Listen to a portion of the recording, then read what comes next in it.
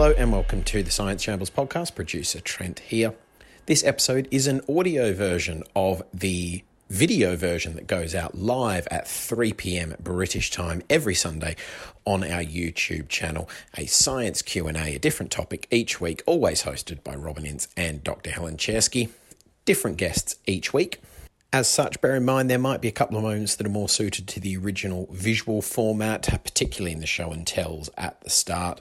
But that shouldn't hamper your enjoyment too much of this podcast version. And also, since it goes out live as well, everyone's on different broadband speeds, different microphones, different settings, so there might be a couple of little bits of audio dropout or echo or the random things that one encounters when doing something live over Zoom or Skype or whatever it is. You all know how finicky doing these video conferencing things can be by now. If you want to support the show, help us keep making it each week, keep making it free for everyone, you can go to patreon.com/cosmicshambles and support us on there and get yourself various rewards and goodies and exclusives for doing so as well. And our annual Christmas shows, 9 Lessons and Carols for Curious People, not taking place as usual in a run of a week or 2 weeks of live shows like we do every December. But this year we are doing a one-off 24-hour show on December 12th. As always, all the profits will go to charity, so you can go to crowdfunder.co.uk/9lessons and donate there, and there's rewards and stuff for doing so as well. And you can go to cosmicshambles.com/9lessons to get some tickets to come along and see it live. There's going to be a small number of socially distanced tickets available to watch certain blocks of the 24 hours live, and that's also where we'll be posting any news and guest lineups and all that sort of stuff. Already confirmed to appear. Robin is hosting for the entire 24 hours, and there'll be Helen Czerski and Beck Hill and Josie Long and Chris Hadfield and Brian Cox and Helen Sharman and Sharon D. Clark and Mark Watson and Tanita Tickram and Sophie Ellis-Bextor and Jim Al-Khalili and Chris Jackson and loads more. So go to cosmicshambles.com/9lessons to check that out. And now, here is this week's episode of the Science Shambles Sunday Q&A show. Hope you enjoy. Hello, welcome to the Sunday Science Q&A Live. And we have today's show is going to be predominantly looking at different ideas and different things that we know and things that we don't know about mental health. So I will mention right at the beginning, just to say that there might be at times issues, for instance, talking about suicidal feelings, suicidal thoughts and other parts of mental health. So for any points that you feel that this is not the afternoon that you want to watch this, just say, but it's going to be dealt with by people who really know what they're talking about as well. So if you can, I would highly advise that you do stay with this, because this is no tabloid expose that is going to be occurring. I would tell you also a few other things that are going on. Just to mention our 24-hour show, as some of you will know, sadly, both our Compendium of Reason, the show that I do with Brian Cox at Hammersmith Apollo, and also the run that we normally do at King's Place of 9 Lessons and Carols for Curious People. Both of those obviously are kind of not happening. The Compendium will be moved to July. It's going to be the most Christmassy July show that you're ever going to see, but we decided that it was terrible to have a run up to Christmas without actually doing some kind of live event. So on the 12th of December at midday, we will start a 24-hour show with scientists, comedians, musicians, all of the normal kind of people who would be in the show, but 24 hours. And also it's going to be more international than it would normally be. And we've got some fantastic guests from Australia and Canada and the US as well. We've got Chris Hadfield and Helen Sharman and Brian Cox and Sophie Ellis-Bextor, Tanita Tickram, and yes, the bill is, it's building, obviously, because the trouble is in the show, everyone only ever does 8 minutes, and that's fine when it's a 3.5-hour show. But with a 24-hour show, I might allow them all to do 10 this year. I think that's going to be a little change in the rules. Also mention the latest book shambles that are up. Mark Watson talking about his new novel, and generally just us rambling on quite a lot, myself and Josie Long with Mark Watson, and also the Science Shambles, Becky Ragg-Sykes, who's written a fantastic book about the knowledge that we're gaining about Neanderthals, which is it's particularly exciting. It's a very kind of 20th, 21st century part of paleontology, of genetics, and her book is absolutely wonderful. That's Kindred, and also Tim Peake talking about his autobiography. That's another one that we've got up at the Science Shambles. And Dean is doing a series of articles for Shambles on his Brain Yapping blog, which is about mental health hacks. And next week, just so you know, it's about oceans and ocean pollution. pollution. So don't prepare your questions till 4 o'clock. Continue to have your questions ready about the nature of the brain, first of all, and the nature of our minds. And then from 4 o'clock onwards, start thinking about oceans and ocean pollution. That's the way the rules are for today. And also mention, if you can support us in any way via Patreon, that is very, very important, because all of the live work, I should be on tour at the moment, and Josie would have been on tour, and Trent and I would have been doing lots of live shows. Of course, the majority of things we do are live, and those things are not happening anymore. So if you are able to support us via Patreon, we generally try every week to make 4 or 5 shows, and we try and make them as often as possible accessible to everyone, so people can get them for free. But we only get about 1% of people who watch the shows actually are able to contribute or do contribute or donate. We would love to get that up to 5%, because that will make a huge difference to the way that we can keep all of these things going. That's the end of the begging. Now we move on. So our guest today, as I said, we'll meet them both shortly. But first of all, the regular co-host of the show is Helen Czerski. Hello, Helen. Hello. I all these excited. So I feel as though today I'm going to be, obviously not a mental health expert, but I do think I have a mind at least some of the time. So I haven't got a show and tell today, but I did think that for the first time, actually, and I tell you why. It's because I realised I could do it better with a bit of preparation. So it's going to come back in 2 weeks' time in a better version, the thing I was going to do today. Have you got an even bigger vat to place your oranges and limes to discover the flotation techniques of various different citrus fruits and beyond? I'm not telling. You'll have to wait for 2 weeks to find out. But what I did want to tell everyone about was something that people may have seen me tweet, and it does relate to the mental health issue topics, I think, which is that, many of you will know I talk about outrigger canoes a lot. I paddle on the Thames. These are very narrow canoes. They sit very high on the water. You become almost a part of the environment in them. And out on the Thames here, one of the things that has been nice, so Hammersmith Bridge, famous bridge in London, has been closed, but it's stopped a lot of river traffic. And what that means is that when we paddle on the Thames up here, we have it almost completely to ourselves. And that we've been going out at dusk, because that's when, it's like after work, you've got this little window. And what's been really nice the past couple of weeks has been paddling upriver, and then what we're doing now, we've sort of given up pretending to train. We just drift downstream and watch the wildlife. And we've been seeing seals, and everyone's always surprised that you get seals so far inland. But of course, the Thames is actually a lot healthier than everyone thinks it is. These seals have had massive fish, literally like this, that you can see them when they come up to the surface waving the fish around, taking chunks out of it. But what's really nice about those bits on the river, so first of all, I want to tell everyone there are seals in the Thames. They are perfectly fine. They are healthy. They are stuffing themselves on all the fish that go through their juvenile stage in the Thames. But also just that even in the cities, there are little windows where wildlife is still there. And that one of the nicest things I do each week at the moment is just float in a canoe with a couple of friends. And we just watch the bank, and we watch the geese going overhead and the herons that are pretending to be statues. And it is just, there's very few places in a city where it feels like you can find peace and quiet. And actually, I think that there are corners that we could probably all do a bit better looking for. So I just wanted to share that the moment of peace I get each week is usually watching for a seal on very still water at dusk on the Thames. And it is a very nice thing to do. That's a nice show and tell, because it's one that everyone can now go off, and so that's a show and tell that continues beyond the consumption of the citrus fruit. Now, Dean, Robin, thank you so much for joining us. It's always I've had so many fascinating conversations with you. Gig together, probably in Cardiff. I think it was Cage Monkeys tour. Yeah, and that's nearly 10 years ago now.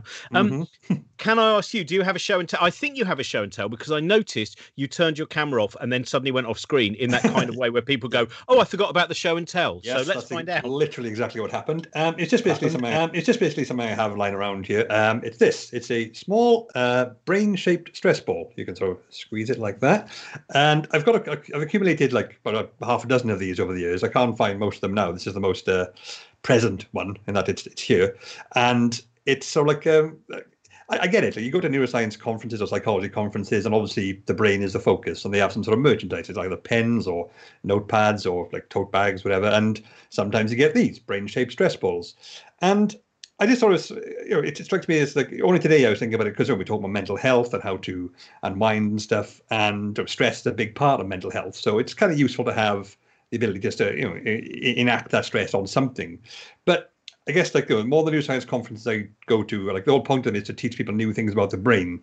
And I guess one of the main take-home messages about the brain is if you ever get hold of one, do not, under any circumstances, squeeze it. But that seems to be a repeated message at all these conferences. So, yes, so this thing is potentially useful, but also dangerous. And I have several lying around, which is potentially of interest to someone. I don't know what to do with that, but there it is. Can I ask you about this? The kind of stress ball thing, going years ago when I used to, those youthful days where you share a Victorian kind of pile with about 12 other enacting episodes of The Young Ones, really. And one of our flatmates used to, when she got angry, which was quite frequently, she would sing Summertime very aggressively and get a baseball bat and repeatedly hit these pillows. Now, I've heard that actually things like that are not good way. They don't get rid of your anger. Is that true? So sometimes when people get the anger out of you, that might not actually be an effective way of getting rid of anger. I guess it would get rid of potentially the inherent motivation that comes from within when you're angry. Like you have two, like at the most basic level, you have two motivation systems in the brain: approach and avoid. And anger seems to trigger the approach system. It makes you want to do something. It compels you to action. So acting on that, doing something in response to the anger, would potentially, sort of excise that tension, that build up there. But it won't actually do anything about the source of the anger. So if it can make you feel better briefly. It's like maybe it's like the short-term solution in that, right, I feel better now about the thing that's making me angry, which hasn't gone away, also makes you angry again. So I guess if you just want to get rid of some tension, fair enough. But if you're thinking that'll fix my anger problem, then it necessarily wouldn't, because the underlying cause, it's masking symptoms, maybe. That's how a handy way to look at it in that respect. Also, it makes very flat pillows, so then you don't sleep well and you wake up with a crook neck. So there's a lot of this that brings in sleep-based issues as well. Nav, last time I saw you, I think was in Manchester, up in when we were doing Nine Less Than Curious People for Curious People up there. That seems like a long time ago, doesn't it? Anything which involved going out and appearing in front of audiences seems like a very, very long time ago. It seems like sometimes a magical dream. Can I ask you, what is your show and tell for today? I'm delighted you've asked me to bring a show and tell. I feel like I'm 10 again. So my show and tell is three things. It's some feta cheese. Feta cheese. Okay. Is this about to be a magic trick? Just wait and see, Helen. Some cigarette papers there. See those? Okay. And some toilet roll. Yeah. Okay. Back to student days. Yeah. This is like when a post-apocalyptic version of the Shopping Channel. Yeah. Or Generation Game. Funny you should say that. So this is a reminder, a kind of illustration of the wonderful diversity of the kind of human behavioural response, because those are all things that were panic bought at the beginning of all this. So in Greece, sales of feta cheese went up 20%. In the Netherlands, there were queues outside coffee shops for cannabis and cannabis-related products, and of course here we queued up and fought over toilet rolls. So it's just people do different things in response to kind of the lockdown. And what's quite interesting is there's a panic index that colleagues have developed. So it's an index of panic buying. And sadly, we didn't even top the world on the panic buying index. The Australians topped that, both in the kind of trajectory of their buying and their quantity of buying unnecessary items. But, it's just an illustration that all behavioural responses vary. No two people react in the same thing to anything. And what did the Australians buy? Like, they also fought over toilet roll, just more kind of enthusiastically than us. But it's the same things as people panic bought here: non-perishable goods, that kind of thing. Kind of the hoarding mentality. The Germans have got a name for it, haven't they? It's to do with hamsters, kind of hoarding things. I think it's it's interesting. I'm intrigued because, again, also thinking about the periods of time where sometimes we read about the development of the human brain and about the kind of, the anal oral development. And some of those are orally fixated. Some of them are anally. So that also has, perhaps from a Freudian and beyond perspective, something that it says about the values and some of the development, neural development of us, does it? It's it's a bit early in the show for a kind of Freudian formulation, Robin. But you could never too early for a Freudian formulation. Or you could take a more pragmatic view: is that people were scared. They were scared of running out of food. Why people were scared of running out of toilet paper, I'm not entirely sure. But yeah, you could try a psychodynamic formulation. I quite like the practical one. At the start of the pandemic, there was a big thing a lot about wildlife coming back to the streets because obviously people are indoors. But in Australia, that's a much bigger threat, I guess. So maybe people were far less willing to leave the house as a result and shop because of the spiders. I've never been, but I've been told they're large. So theory. The large ones aren't it's the really small ones that get. Oh, of course. Well, still, whenever I go to Australia, I still shake out my shoes in the morning. It's ridiculous. What a foolish old man. Well, we now have so many questions. Thank you very much, everyone, for sending the questions in. I should also say, if you want to ask questions, you can either go to our Twitter at Cosmic Shambles, or you can actually in the chat boxes as well. And Trent will make sure that I see those. And again, as I mentioned at the beginning of the show, there may be some mental health issues that we deal with where if you just want to be aware, I'm not entirely sure sometimes the directions we're going to go in, but please just be aware of that. I'm going to start off with Bagsy, and I'll probably throw this to you first of all. Bagsy says, I'm a long-time sufferer of anxiety and took steps after a long wait on a waiting list for an appointment to fight back against this. COVID happened, and then the scaffolding put in place disintegrated beneath me. I'm okay, but are there any generic hints or tips to help people deal with the increase of their mental health strain? It's a really tricky situation, this, for all of us, and you're absolutely right. One of the big stories of the pandemic and the aftermath is people are less able to access traditional sources of support. I mean, a lot of my colleagues in the third sector, in the charity sector, are providing kind of online support. So there is plenty of online help out there. But the kind of tips and tricks and kind of hints to improve your mental health, I'm sure Dean's going to have lots of tips himself. But it's about what works for you. So what works for me is kind of the usual thing, kind of what you want to eat, exercise, but also kind of distraction, recognizing that sometimes I'm going to have bad days. Making sure that I'm doing stuff even when I'm not feeling like doing stuff. So it's about kind of finding what works for you, but actually there's quite a lot out there as well at the moment. And Dean? I'm doing a little series about this right now as part of the Shambles Network, the mental health hacks. I asked for people to submit their own on World Mental Health Day last week. And it's, again, like Nat said, it's all about what works for you, but there are certain options you can take when it comes to taking things into your own hands. Like some people say about going outside is in itself just a helpful thing. Not on not a sort of preachy, it's healthier, go outside thing, but it can be. As far as the physical benefits are concerned, also there's the effect of fascination, the fact that the human brain seems to have evolved to appreciate green and natural scenes, which draw our attention in less demanding or less taxing ways, and can cause a better recovery rate and things like that. So there are lots of little tips and tricks that the brain offers.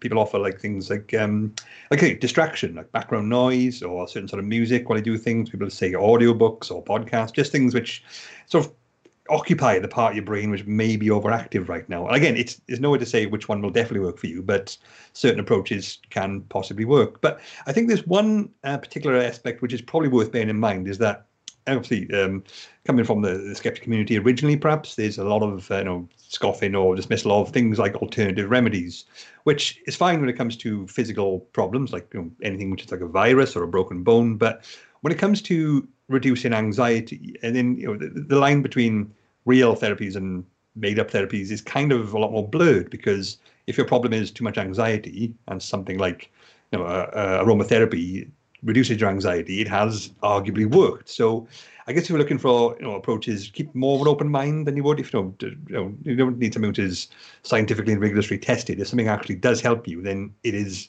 logically helping you because it's a psychological problem. So yeah, so you can also broaden your vista a bit when it comes to looking for things to potentially help you and what you're going through. I have a question about online things, because it seems that there is a tendency in some parts of the modern world to basically there's an app for that, that. There's an app, there's a website, and I often wonder, I'm sure those things can be helpful, but it feels like to me, especially when the problems are isolation, that what you want is another person, like a physical thing. And I was wondering whether there's any evidence about the difference between online only interactions, which I get can be helpful, but they kind of feel shallow to me, versus just a physical, like, actually going outside or seeing a real person for a short period instead of an online person for a longer period. Where's the balance there? Because obviously a lot of the world is online now. Yeah, it's surprising. It's surprising because actually, Helen, some people prefer the online world. So actually, one of the things we've realized during the course of all this is actually for some people, the hassle of, having to get out of the house, getting the kids in the car, going to the local clinic, arranging an appointment, waiting, that's gone in some senses because you're seeing your therapist directly online. So there are positives as well as negatives. And I'd just like to echo what Dean said about, things being evidence-based. So in my day job, that's what I'm obsessed with. We recommend evidence-based therapies. And there is a reasonable evidence base for online therapies, randomized control trials for depression and other things that say these work. But you're right, they're not for everyone. So, I quite like the kind of face-to-face. I like to be able to kind of see people. You can perhaps judge emotions, judge body language a bit more directly. But again, not for everyone. So there is an evidence base for these things. But you're right, you can't have a one-size-fits-all, I don't think. Well, actually, the thing I was thinking of, sorry, I know the audience is supposed to be asking the questions, not me, but is actually these sort of ideas of an AI chatbot. And I think that if I was anxious, the last thing I want is to feel I'm being fobbed off by a computer talking to me. There's that kind of thing. And yet there seems to be a growing, we'll just have a little AI that will sort that out. What's your view on those, or the evidence? So that's really interesting. Don't get me started on AI. I think if people know it's not a real person, that can potentially be a big problem, and I would have some grave doubts about that kind of thing. But Dean, I know you've written about some of this. You've written about the kind of avatar therapy and things like that, which seems quite interesting. That's different, I think. But the idea that I'm just chatting to an automated kind of bot that's picking up on my cues and responding in an emollient fashion, I'm not sure I'd want that, and I'm not sure there's any evidence for that being a.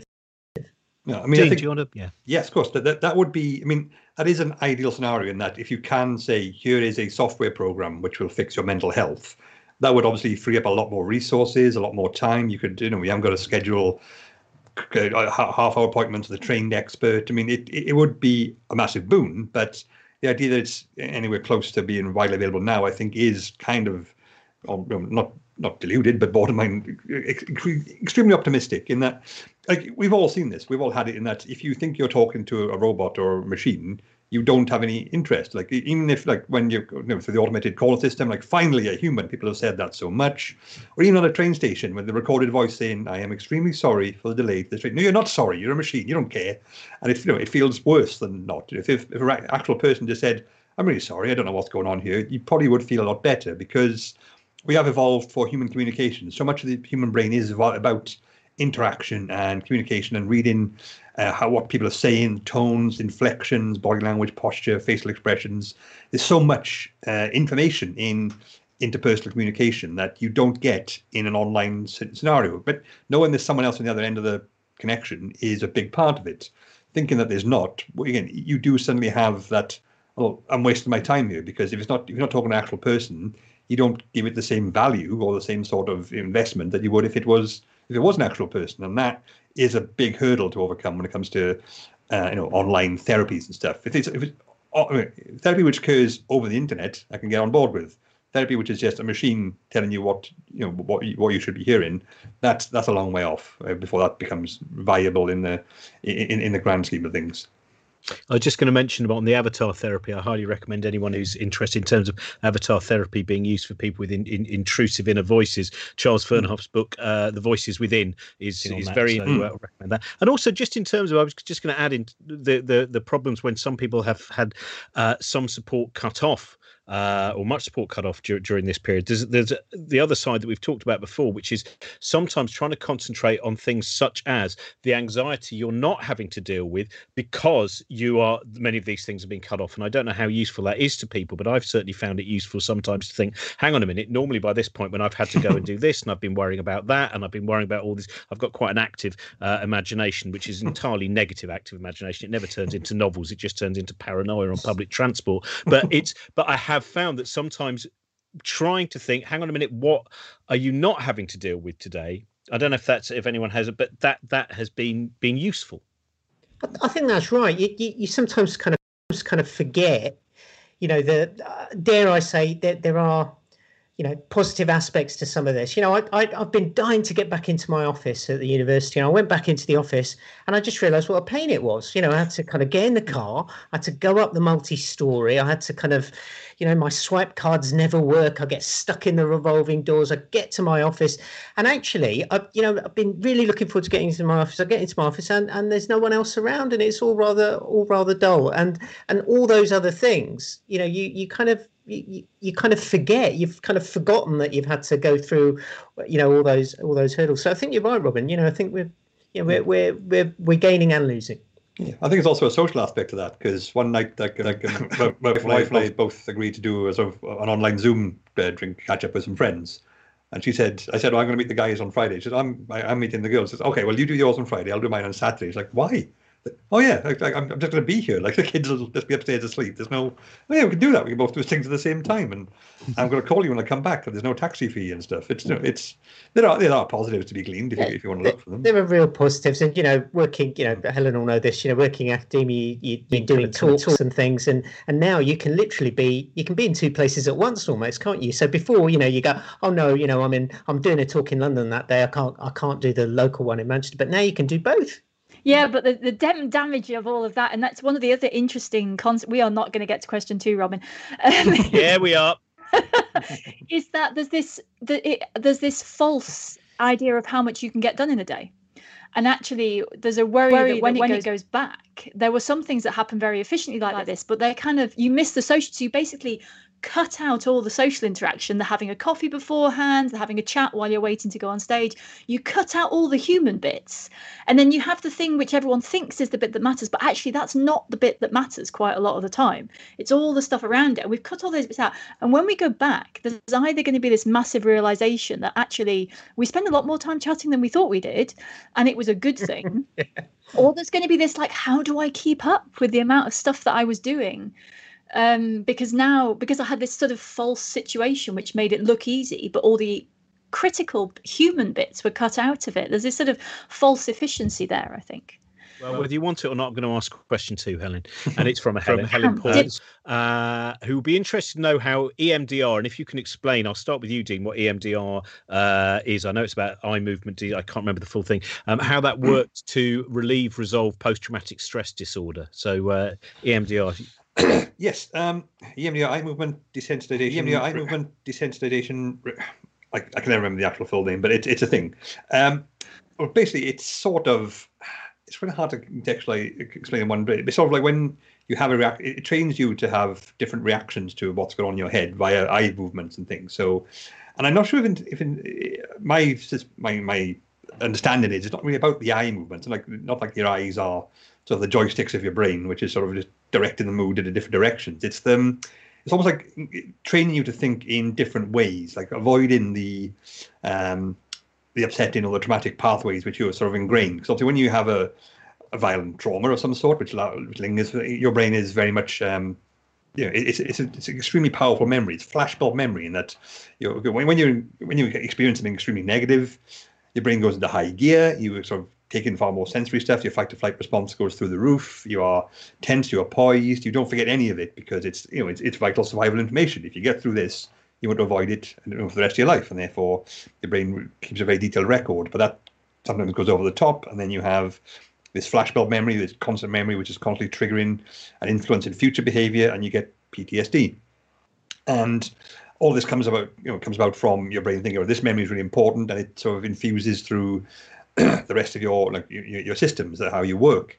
And EMDR sort of, even at an instinctive level, it sort of gets you to just behave differently, or your brain to do different things in more original pathways and original reflexive thinking, which stops you from necessarily triggering that particular traumatic memory. And a lot of therapy sort of comes around, like CBT and things. You can be at the root. A lot of it is about training your brain or making your brain behave in ways which are less disruptive compared to the disorder that is causing you problems. I know different means, different approaches. They work different ways for different people. Not everyone has the same thing, but at the very basic level, that's what we're trying to do. Trying to get your brain to say, stop doing that, do this instead. And but it can be a stubborn old organ, so that does take time and effort, and not always successful. So yeah, I mean, that's far more about. So it's about kind of resetting the kind of neural pathway. So I'm kind of interested in it. My area is actually quite often people who hurt themselves, and it's actually been used in people who have self-harmed. Particularly people who've self-harmed as a response to past traumatic experiences, and it seems to have effect. And this is again one of these treatments that has been proven in randomized trials. So people have literally been randomized to proper EMDR and kind of sham EMDR. I'm not quite sure how they do the sham one, but you can randomize people and it shows it has an effect. It's one of these, it's an illustration that some therapies are kind of quite specific. What we're looking for, what we'd ideally like, is a kind of panacea of therapies and treatments that would work across the board. But sometimes some things work a lot better for some things than others. Yeah, definitely. I think there does seem to be a sort of, based on my quite limited reading in recent years, of some therapies which have things which make the condition a bit more tangible. That's something I've written about a lot recently. And that's one big problem of mental health problems, is that they have no sort of obvious form or shape. So like your mood is disrupted, your anxiety is through the roof. You don't have anything to pin that on, and that increases uncertainty. You have no obvious response to that. And a lot of therapies try to sort of give it some sort of context, like the avatar therapy. It represents your hallucinations or delusions in a virtual format, which is gives it something the brain something to focus on. And EMDR sort of your eye movements become almost like a focus or a tangible response to that. And things like biofeedback or neurofeedback, whereby you become attached to monitors which show your heart rate or your blood pressure or your brain waves. And you say, well, rather than stop being anxious, they say, well, can your heart rate's going up, can you try and lower it? And sort of it gives it a more it gives it form, it gives it structure, it gives it some sort of like, well, I don't know how to know my anxiety, but I can see my heart rate, and I can think about and concentrate on that, and that can become more helpful. It grounds it in a way which a lot of therapies can't really do, because there's no actual physical form to it. So yeah, this could be a way of which sort of a general approach which could be more helpful. But again, it'll depend on the condition, it'll depend on the person, it'll depend on how they perceive and interact with their own problems, rather than just one size. Right, I'm going to move into the next question, which is this is going to be quite a tricky one, I think, but I might be wrong. Which is depression hereditary? Now, shall I start with you, because that is the answer is yes, partly. And that applies for just about anything. So just about anything you can think of, it's partly inherited and it's partly determined by the environment. But I mean, when I was a medical student, there was a nature nurture, it was about 50-50. I mean, a lot of the for many disorders of psychological health, disorders of mental health, there is quite a strong genetic component, actually, quite a high heritability for some of these disorders. But the question is what's inherited, and lots of really kind of clever people try and think about what's inherited. Well, is it the depression itself? Is it the underlying kind of genetic vulnerability? Is there a single gene defect? And no one's really kind of come up with a particular answer. So a lot of mental disorders we think as something called polygenic. So it's perhaps inherited in several different genes that vary across populations. And that isn't the whole story either, because we know probably what's inherited is the susceptibility, and that susceptibility is depending on the experiences you then subsequently have.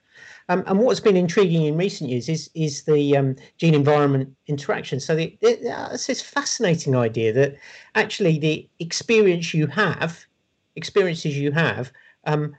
actually control the gene expression. So it's not only your genes that then determine your vulnerability. The stuff that happens to you then also interacts with your genes and causes expressions of some genes and others. So it's complicated, Robin. But yes, psychiatric disorders are partly inherited, and it does vary. So things like depression have probably got a less of a heritable component than things like, for example, bipolar disorder, where people may have periods of elevated mood and periods of low mood, or things like schizophrenia. We'll move on. Thank you. One of the live chat questions. Do you have any tips how to explain to someone who doesn't suffer from anxiety or depression that it is irrational, and the anxious person often knows that but can't change what's happening? So, Dean. Well, yeah, I think that's obviously one of the big problems with mental health awareness and the campaigns around it. In that, yes, people with these disorders, 99 times out of 100 are fully aware that they are not logical. This doesn't make any sense, but it's happening anyway. But again, some people hesitate to invoke the body, mental and physical health comparison. But like something with a broken leg. Well, your leg shouldn't be broken. I'm aware of this. Yes, I don't actually want my knee to be facing the wrong way, but it is. So that's not a decision I made, and I think it can help to sort of if you can the reason we use these analogies with physical health, because people have a much better understanding or appreciation of physical health problems. It's just far more familiar. You can see them. They are tangible. They are things you can look at and go, well, that's not right, is it? And I think if you can do that with stuff like this, I mean, the best example probably is phobias. I mean, people who dismiss things like anxiety and depression, they may well have a phobia, a common phobia, as in are you afraid? Would you like to do karaoke? Like, no, that sounds horrible. Why? There's no logical danger to it. I mean, unless you're in a really, really, really rough pub, singing karaoke is not going to cause any physical harm.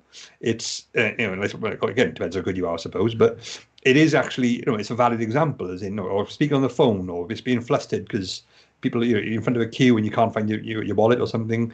These are all logically irrational responses, because there's no physical harm, there's no physical problem that'll come from public speaking or like singing in front of strangers, but we fear them anyway. And it's even like something more tangible like arachnophobia, talking about spiders. Like the average 5-pence sized spider across the room is not going to leap across the individual distance and tear your throat out. But people with arachnophobia think that anyway, and they can't stop themselves thinking that because it's irrational. But the brain has developed in such a way where it latches on to that reaction and will maintain it. And the same thing happens with depression, anxiety. People have these experiences. No, they have no root cause a lot of the time, and that's part of the problem. In that there's no logical reason to be as anxious as they are. They don't have any particular traumatic life events to be so depressed about, but they are. If something's happening to them which they can't control, and they don't want to be going through this. That's why therapy exists, and it's worth pointing that out. As in, yes, those are two incompatible things. But yeah, so yes, people are aware that the condition has no logical reason behind it, but it happens anyway because no one said the brain was logical. If anything, it prefers the alternative, and that's a big part of the understanding we're trying to get out there. That seems to be sometimes it seems to be.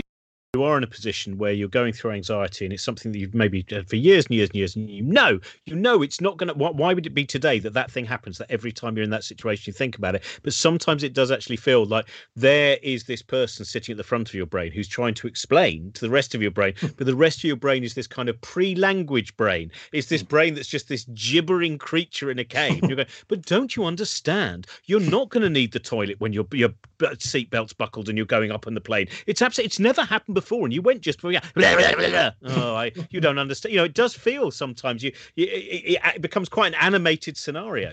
And Dean, how difficult is it to compare? Because obviously, like you said, there's lots of maybes in all of this, but I can see they're also comparing to someone's common experience. So a fear of spiders, for example, where people say, "Oh, but."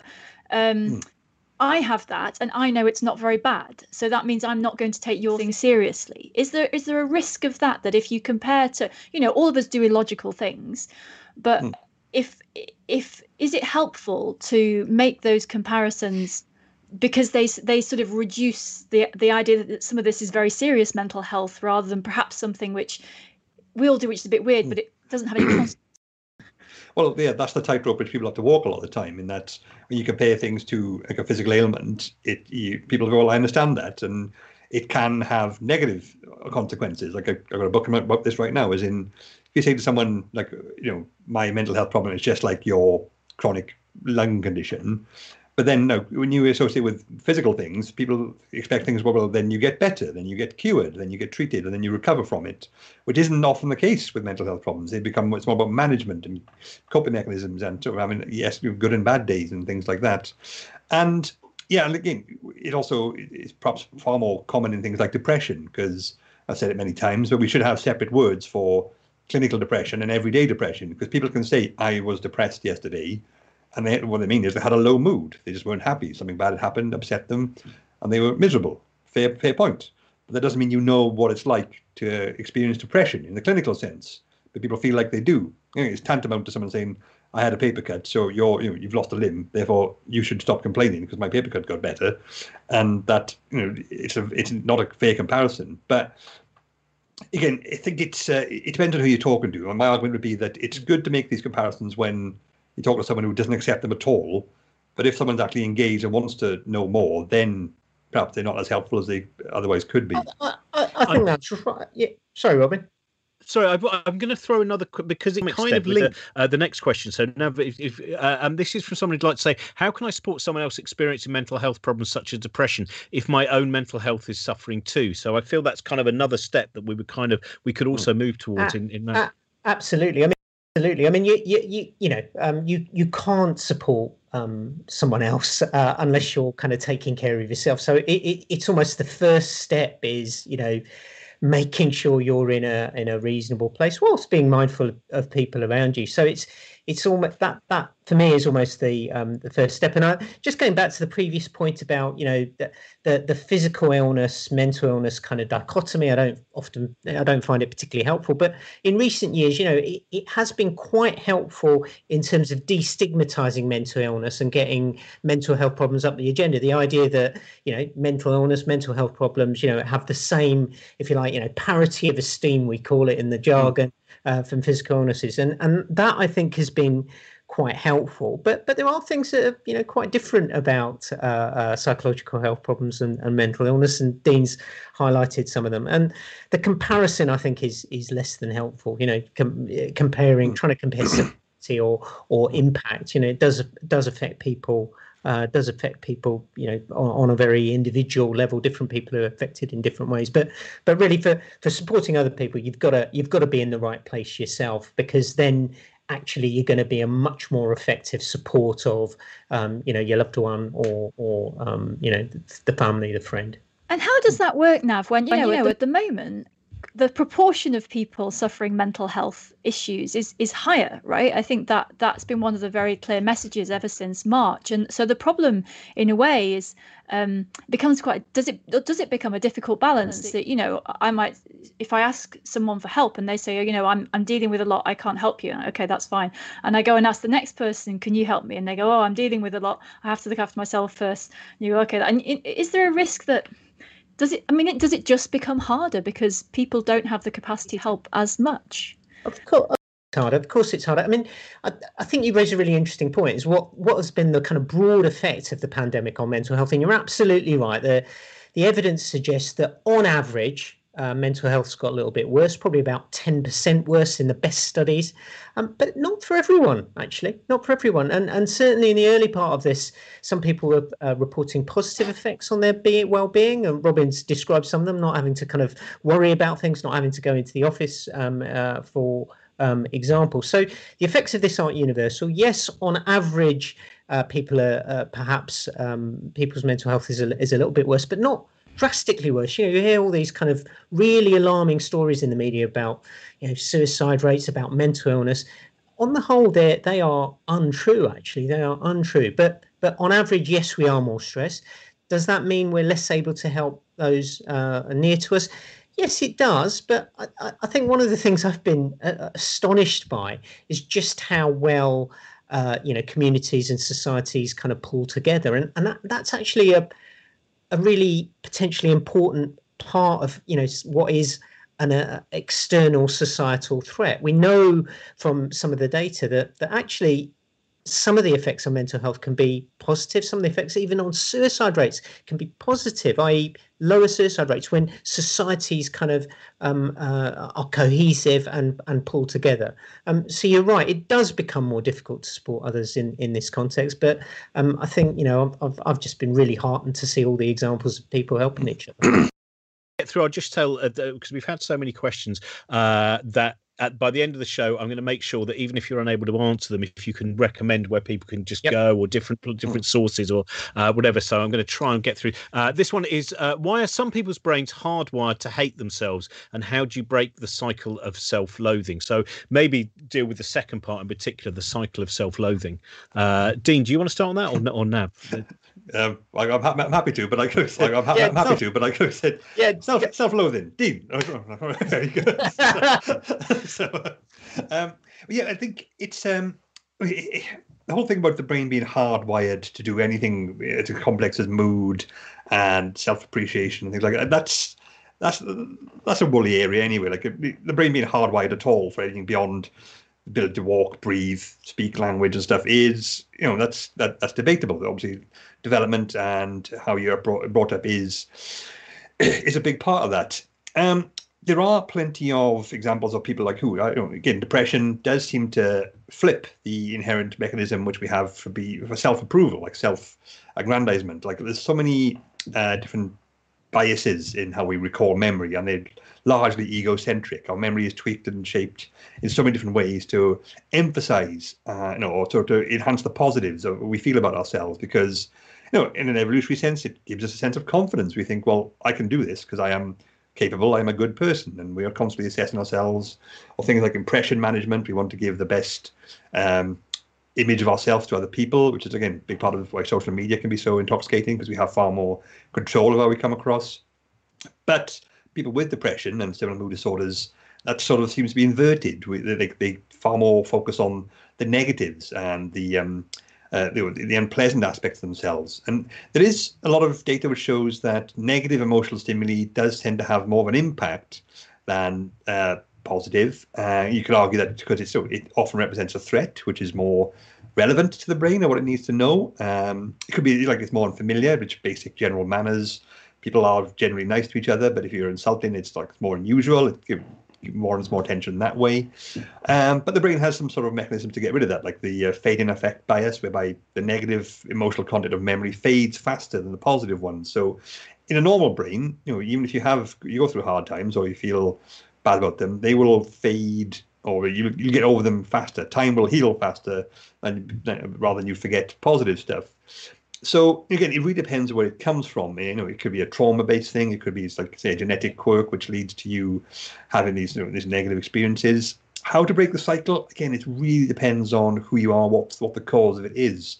It's anything which can stop you accepting, like, the negatives about yourself. Anything which can encourage you to think, like, what these negative feelings you're having aren't justified. They aren't based in reality. They aren't actually valid in terms of what we know about the world. I mean, it's a big ask.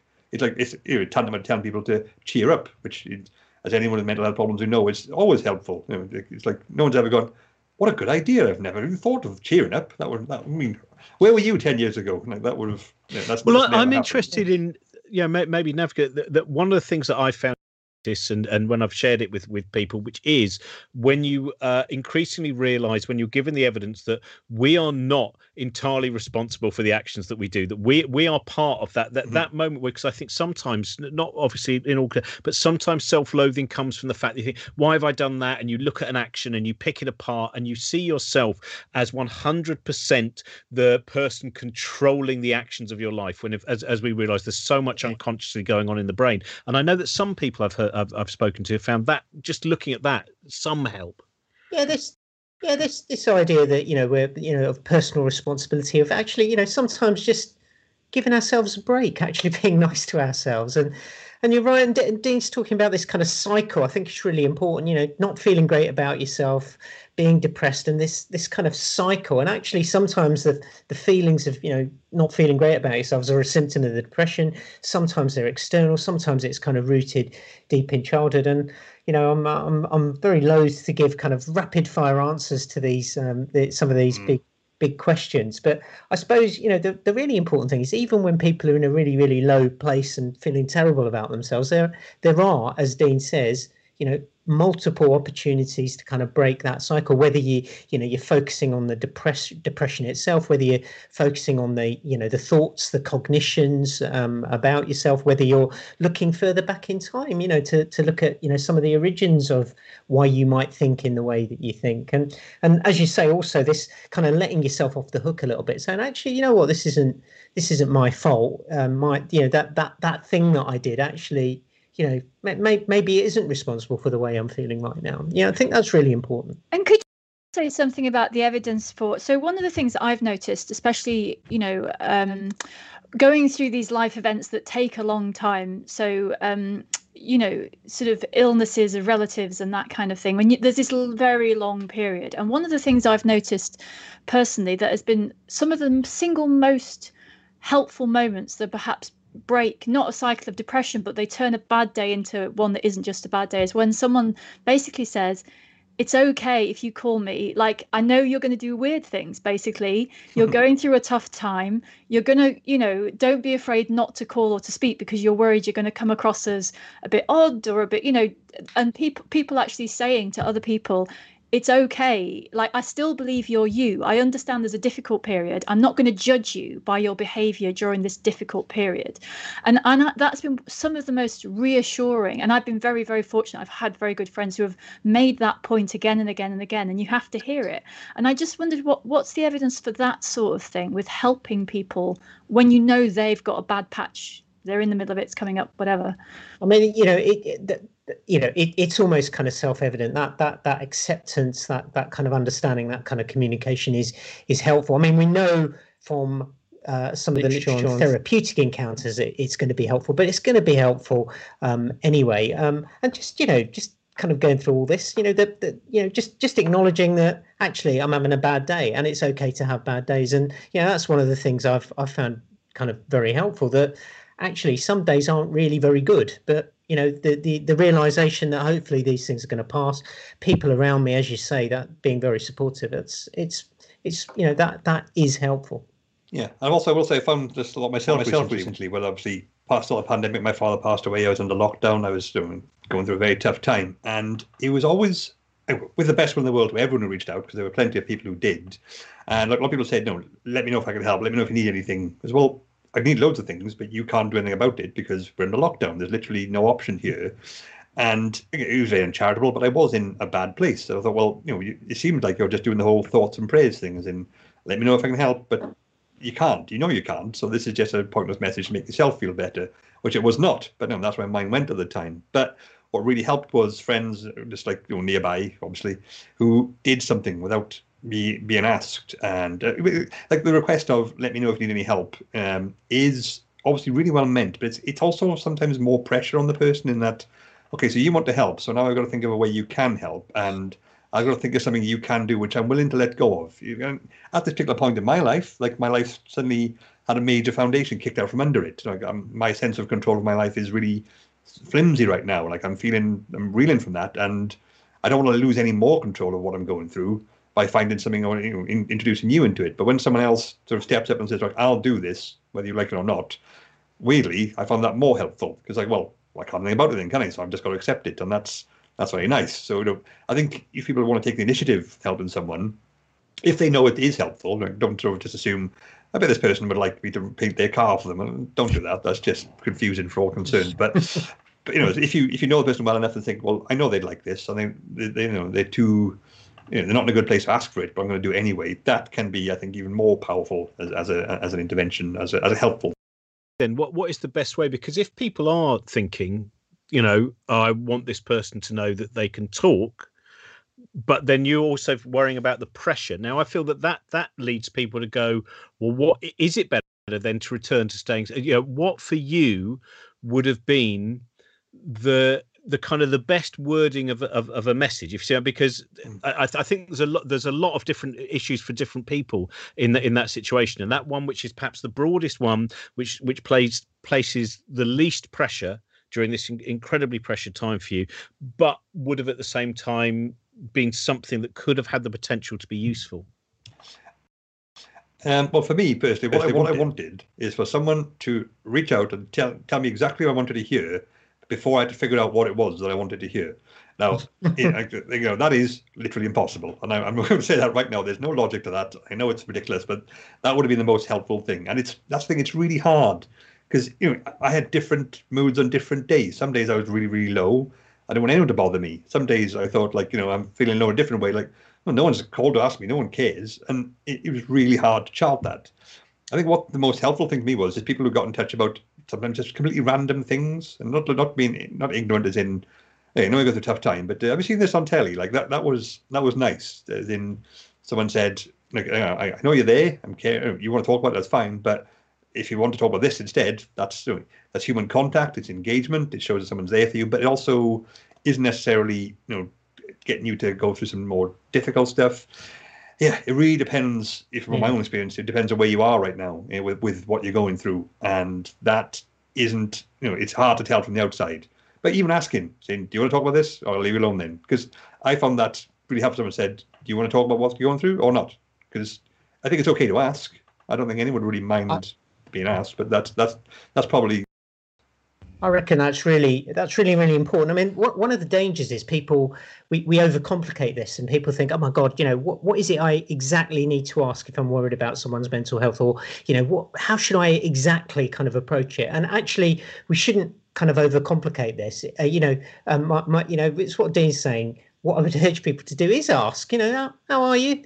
And we can judge whether people want to talk a bit more, or whether they want to talk about the telly, or whether whether they just want the kind of that social connection. But what I would say is, don't be afraid to ask. Don't be afraid to ask how people are. Yes, it can be complicated, but you're not going to do any harm by just asking how people are. And I'd just like to add an observation again from personal experience, which is that I guess we're talking about two slightly overlapping things here. And one is perhaps a mental health problem that exists outside of generalized anxiety and COVID. There's life events like someone dying and someone becoming very ill and that kind of thing. And then there's a specific health issue, which is perhaps a separate thing. But on the case of the life events, so I also lost my father and grandmother this year. And the things that were most helpful were people normalizing it. People saying, oh, I see what you're going through. This is what happened when my dad died. And it actually opens the door to the conversation of not being, like Nav said, there's this, oh, what should I do? Should I ask this? Should I ask that? And that's because we've kind of made those life events a separate thing, or there's a category. What do I do about that category? And actually, if you saw those conversations that made it part of life, these are things that happen to people. This is separate to the major mental health issues. But, I've found that normalization and sharing of experience very helpful in those situations.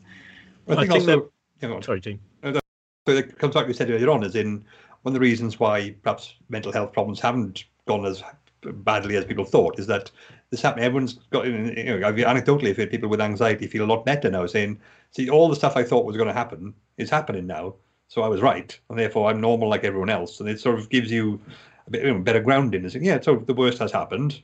I'm still here. So that's, but also like the online communications, everyone's going through the same problems in that respect. So that can be more helpful than therapeutic. There's like some studies that show that people say social media is really bad for mental health. Well, it can be, certainly. But if you find a community of people who have similar issues and are willing to talk about them, that can be a protective factor. So there are, once again, it's what you make of it. But there's a lot to be said for that. As in, yes, I know what you're going through. Me too.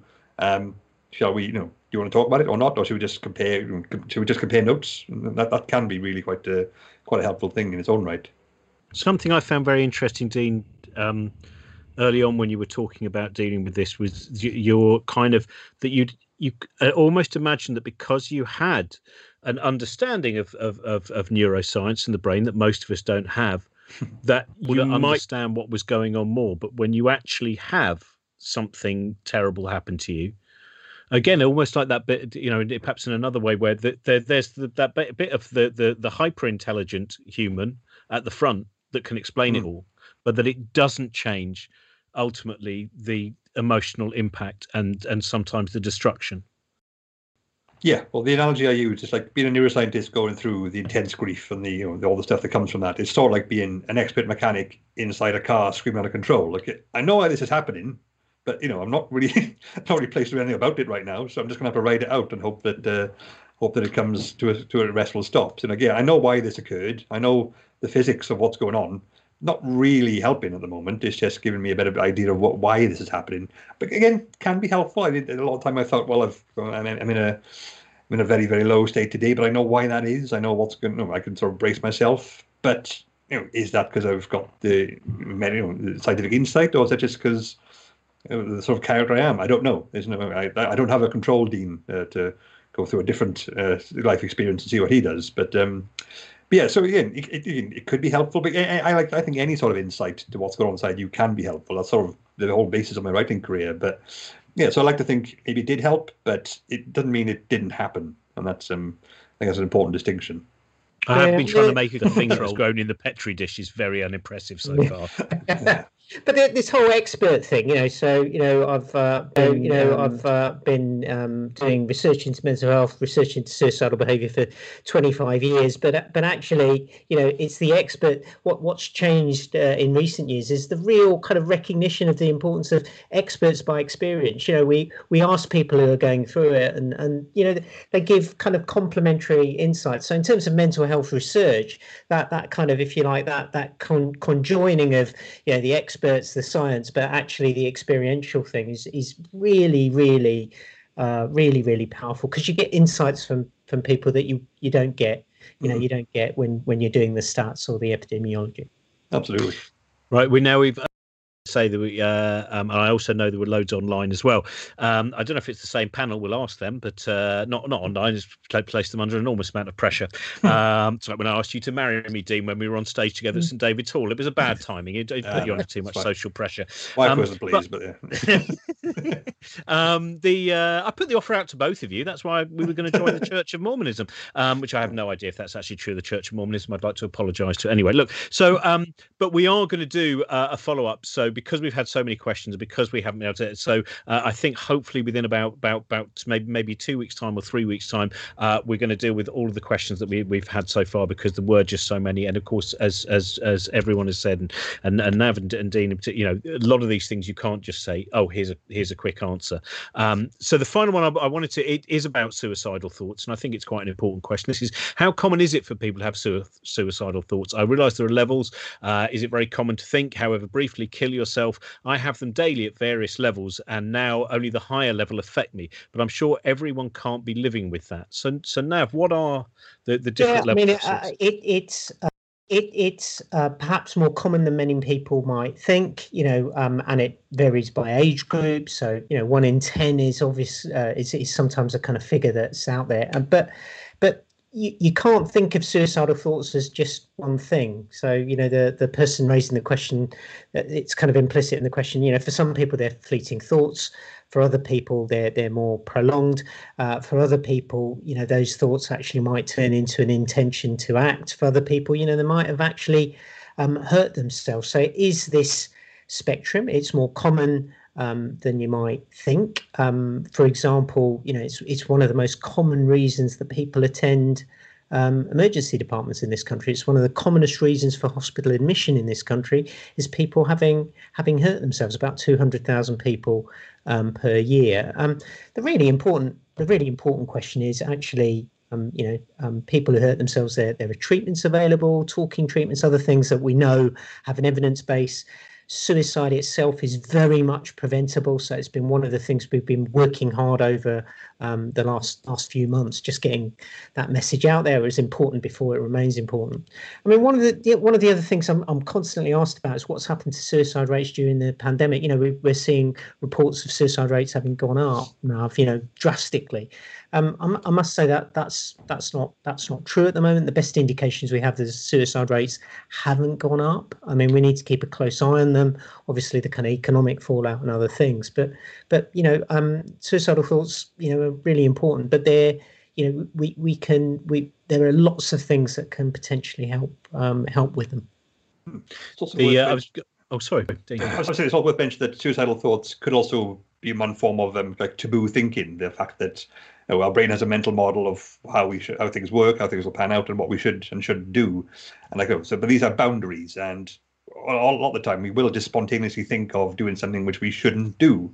Like people have the same thing, like standing on a cliff edge. What if I jumped? Or if I pushed this person on the train tracks? What if I did this? Or if I did that? And it's sort of like, in a way, it's, because the brain is always like running simulations and things. It's almost like go to the boundaries and testing an electric fence. So say, is that live? Yep, that's live. And it's when you can't stop thinking these things, that's when it becomes sort of an issue.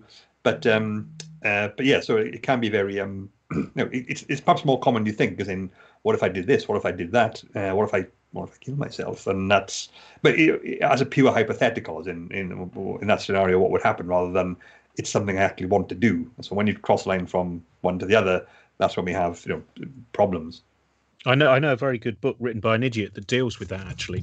Oh, look, there it is. That was one of the most interesting things when I first started doing stand-up about intrusive thoughts, impulsive thoughts, and was the number of people who come up to you afterwards, and the number of people who would never. I mean, that's part of the problem, isn't it? We can talk about this next time we do this, but if you are in a position where you're allowed to open your inner thoughts and you've got an alibi, and of course comedians do have an alibi, it's very I mean, I was going to mention, when you're talking about kind of suicide ideation, Laura Davis is a fantastic Australian comedian, I think based in the UK now, and she did a show called Cake in the Rain, and she has about every half an hour she thinks about killing herself.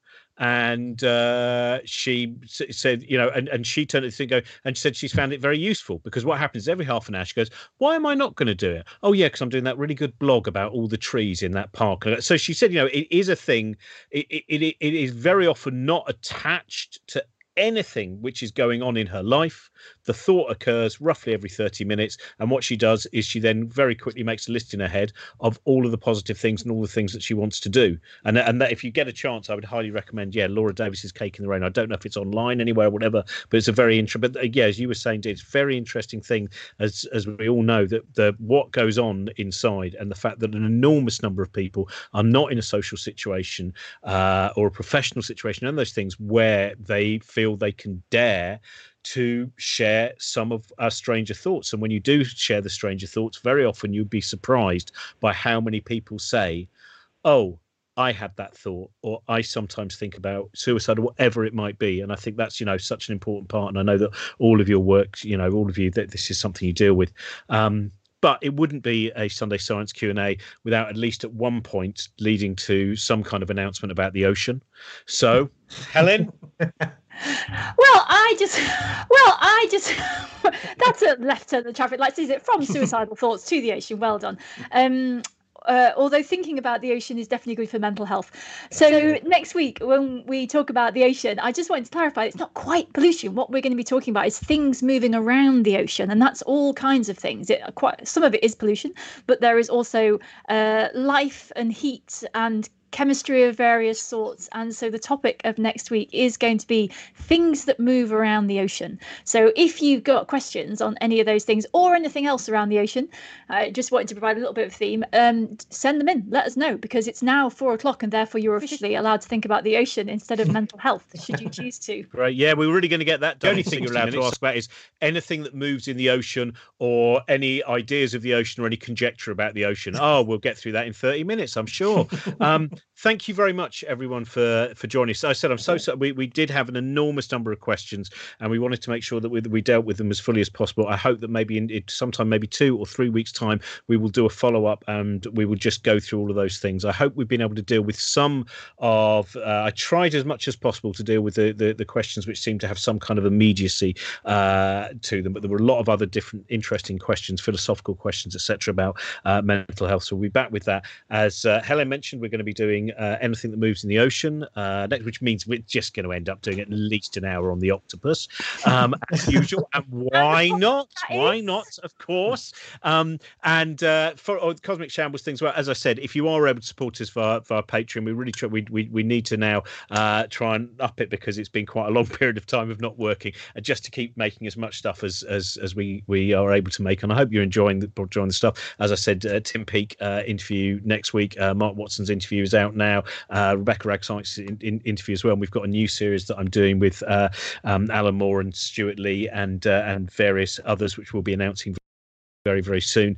Thank you very much to our producer, Trent Burton, and I hope you enjoy the rest of your work. Can I, in fact, very quickly just ask you if each one of you would like to recommend just one single book, doesn't have to be one of your own, Dean, because you won't be able to remember all the titles, you write 3 a year, but a single book that you found particularly helpful in terms of mental health for a broad audience. Oh, I've got one there. I've got one there. I'm near my bookshelf. So it's the Kathleen Jamie book, the Findings book, and it's kind of beautifully. She's this kind of Scottish poet and writer, and it's a kind of nature book, but it's about the kind of magic in the everyday, really, and it's very kind of contemplative, and I really kind of enjoyed it, and so that's my recommendation, Robin. And Dean, I can actually say your books are tremendously useful. You know, yes. The Happy Brain, both of them are filled with things which perhaps professionals would eventually almost forget, that there's so many things that no one knows about. And I found both of those books, and also just to name that book for teenagers, which is great about what to do, why your parents are driving up the wall and what to do about it, which I have like 30 right behind me there, because I got those ready to do publicity stuff before the pandemic kicked in. Oh, that's nice. Like for teenagers, Steve? Yeah, well, 11 to 16-year-olds, yes. But I've got 3. I might get a few copies. Oh, thanks, yes. Right, so Dean, what's your name on eBay? I can't remember what your and Helen, if you've got, I mean, so actually it's more along the lines that Nav was talking about, but I would recommend some of the books about Indigenous stories about their relationship to the world. So there's a very good book called The Right to be Cold, written by an Alaskan activist who is talking about the native way of life. And one of the themes that comes up in that is that they don't see these things as separate. You know, they don't see mental and physical health as being separate to nature, for example. And I think their worldview really links in with it is the reason we find nature relaxing and it's good for our mental health and all of that. And they haven't got the distinctions. So I recommend the books where there's a good Indigenous leaders describing their view on the world, actually, because I think some of that perspective is really helpful. And I've just started reading this. This is by Susanna Callahan, who wrote an interesting book called Brain on Fire, about her own personal experience of getting encephalitis and how it was not diagnosed. And Great Pretender is about David Rosenhan's experiments of being sane in insane places, as far as I remember, was the title of his paper. It was a very interesting idea of how difficult it really is to define what sanity is. Adam Phillips, I think, Going Sane is a very interesting book by Adam Phillips about actually what is sanity, rather than defining insanity, what's sanity. It's the whole basis for a 2-hour show, Robin. Right, well, we're going to be back, and that's part 2, therefore will be in 2 weeks' time. I'll see you there. Thank you for saying yes, though we take that as a yes, obviously. Thanks again to Trent Burton. Follow us, as I said, keep up to date with cosmicshambles.com, and 12th December midday we will start our 24-hour show. Go to the cosmicshambles.com site. You'll find out, as I said, Chris Hadfield, Brian Cox, Sophie Ellis-Bextor, Helen Sharman, many others. Thanks very much. Enjoy the rest of your Sunday. Bye-bye. Cheers. Bye. Thank you very much for listening. Support us at patreon.com/Cosmic Shambles. Check out all the other stuff over at cosmicshambles.com. Follow us on Twitter at Cosmic Shambles, or Cosmic Shambles Network on Instagram and Facebook. Bye for now. This podcast is part of the Cosmic Shambles Network.